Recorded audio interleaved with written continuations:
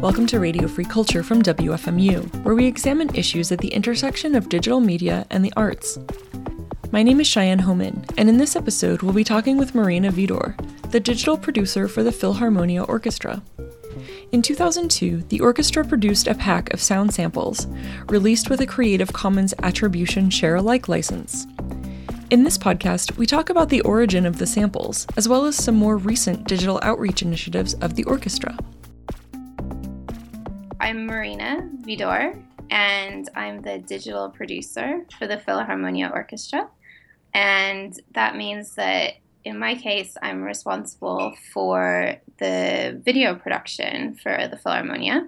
And I also oversee a lot of the interactive multimedia assets that the Philharmonia has on our website. And we're producing about 20 to 30 films a year.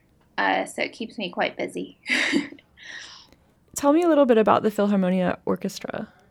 The Philharmonia is, we call ourselves the UK's national orchestra. We are one of the top orchestras in the world, and we are one of several major orchestras based in London.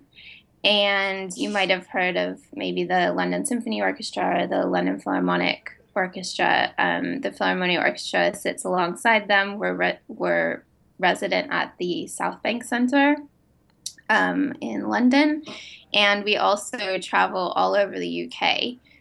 We have regional residencies in several cities around the UK, and then we also tour abroad, and we do lots of film and video game soundtrack recordings as well. So whenever the orchestra is not in the concert hall, we are in the studio.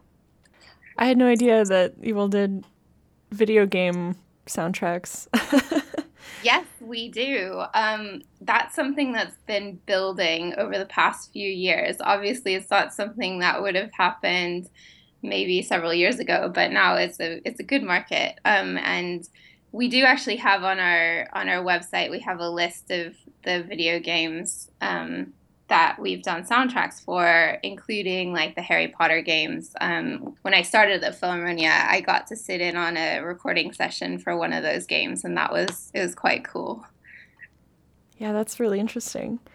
So one of the projects that the orchestra has done is release this sort of batch of sound samples from different instruments and release them under a Creative Commons Attribution Share-alike license. And this, I'm sure, attracts some attention from musicians and remixers. But I'm curious about why the orchestra chose to do this project and release these samples. Yeah, and this is something that I have to admit I've had to do my research on, because we did these so long ago that there's hardly anyone left who was there when this happened. We're talking 2002. Which I had no idea it was that early. And it's quite exciting to think that in 2002 there was an orchestra thinking about releasing sound samples. So basically the Philharmonia's education team was looking to how to make the orchestra more accessible just beyond the concert hall and to a wider audience, more globally. And they had this project called the Education Access website. And they got some Arts Council England funding, so some public funding for this.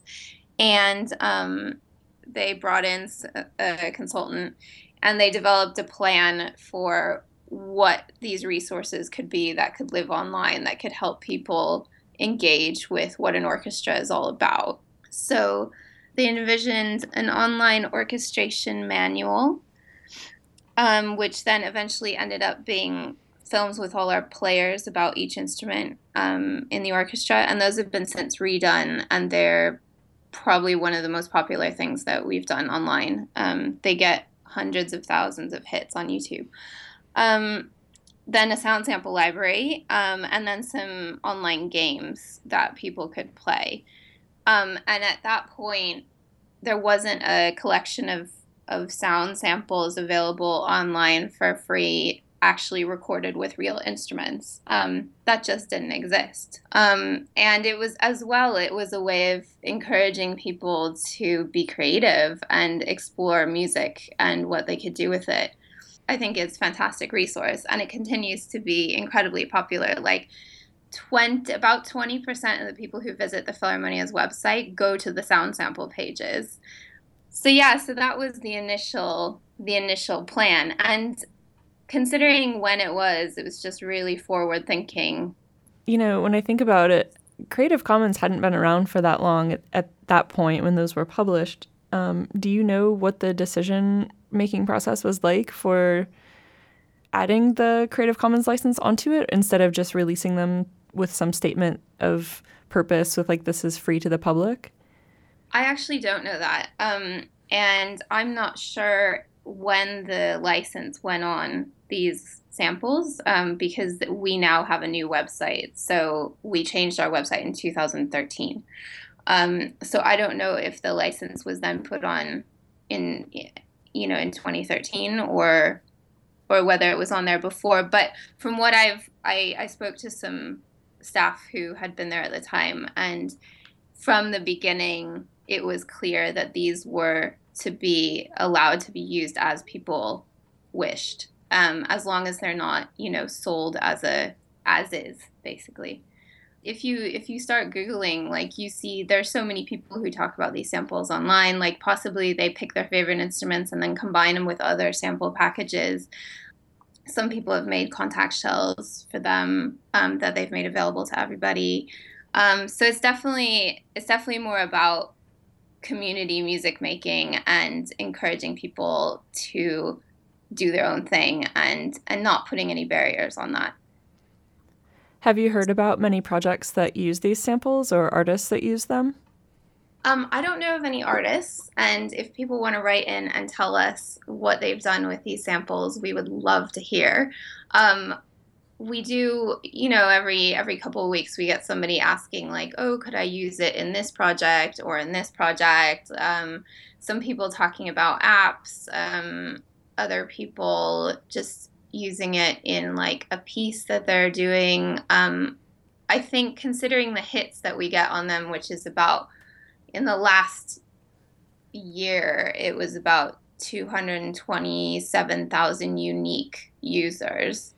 I have a feeling there's quite a lot going on with them.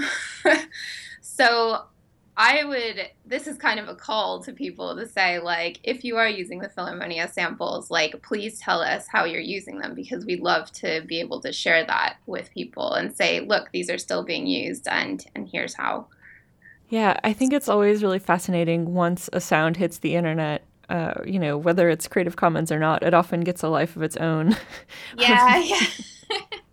Yeah, and then who knows, like, it could be that we're hearing them in somebody's piece and we don't know it. As long as we see the statistics and as long as we see that people are continuing to use them, we're happy. Yeah, so the sample collection is only one of the interactive things that the orchestra has done. Do you want to talk about some of the other recent interactive projects you've worked on?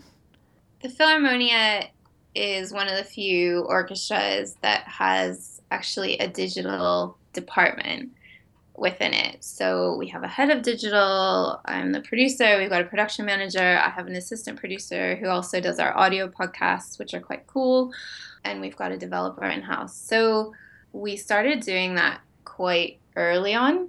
I think it was 2007, we did a project called Play Orchestra, which was basically cubes that were different instruments that you could sit on outside, and they were in the shape of the orchestra. And when you sat down on the cube, you could hear that instrument playing a particular piece, which was really successful. It was at South Bank Center, and I think it got about 250,000 people sitting down and listening to that, which was quite cool. So it showed that, like, people like this sort of thing, and it was interesting. So our first installation after Play Orchestra is called Rewrite, which is the experience of being inside the orchestra playing Stravinsky's The Rite of Spring, conducted by Esa-Pekka Salonen. We filmed the orchestra on, I think, 29 cameras, and we had close miking in every single section of the orchestra. So when you go into this installation, which can be in any kind of space, because it's essentially video and audio, so you walk in and it's quite dark, and you see a projection of like the first violin, but you also hear what it sounds like where he's sitting. So as you walk through and you go to all the different sections, the sound changes. It can be quite overwhelming, and it's just so immersive. You can get lost in it. And you can also listen to commentary by the players and by the conductor. And we also have a percussion room, which is really popular, which has real percussion instruments in it. And so you get to play along. So people get really excited by playing like the tam-tam or a bass drum. So yeah, they're quite cool. So Rewrite was the first one, and that's traveled all over the world. And then as well, we developed a truck, which is called Music Lab. And it has a bunch of fun music games in it that we developed, like how to play certain instruments and how to mix sound samples, actually, and singing along in a sound booth. And that traveled to the southwest of England over 2014 and 2015 in the spring, summer. And that was a project funded by the Arts Council England. And it was an aim to get people engaged in quite isolated communities. And so the Philharmonia went out there with the Music Lab truck, which went to tiny towns and got kids in there getting really engaged with music. So, and we got tens of thousands of people going to those. So that's the core of the fun things that we do. Are there any other things you'd like to mention while we're chatting? I think as, in addition to these more kind of physical installations that we do, a lot of what I produce is stuff that lives online. We have well over 300 films online on YouTube and Vimeo and on our website, of course. I don't think I have any further questions, unless there's anything else you can think of to add. We do we have a little dream to re-record all the samples and, make some way of packaging it for people to use. But that's kind of at the moment, it's a little bit of a dream because it's quite an expensive thing to do if you want to do it properly, which I assume is why nobody else is really doing it. Yeah, if somebody had used these samples and they wanted to tell someone affiliated, should I put them in touch with you, or what would be the best way for them to contact you? Yeah, if they just email me directly, that'd be great. Okay. Thanks again for talking. It was really great. Yeah, likewise. Bye. All right, bye.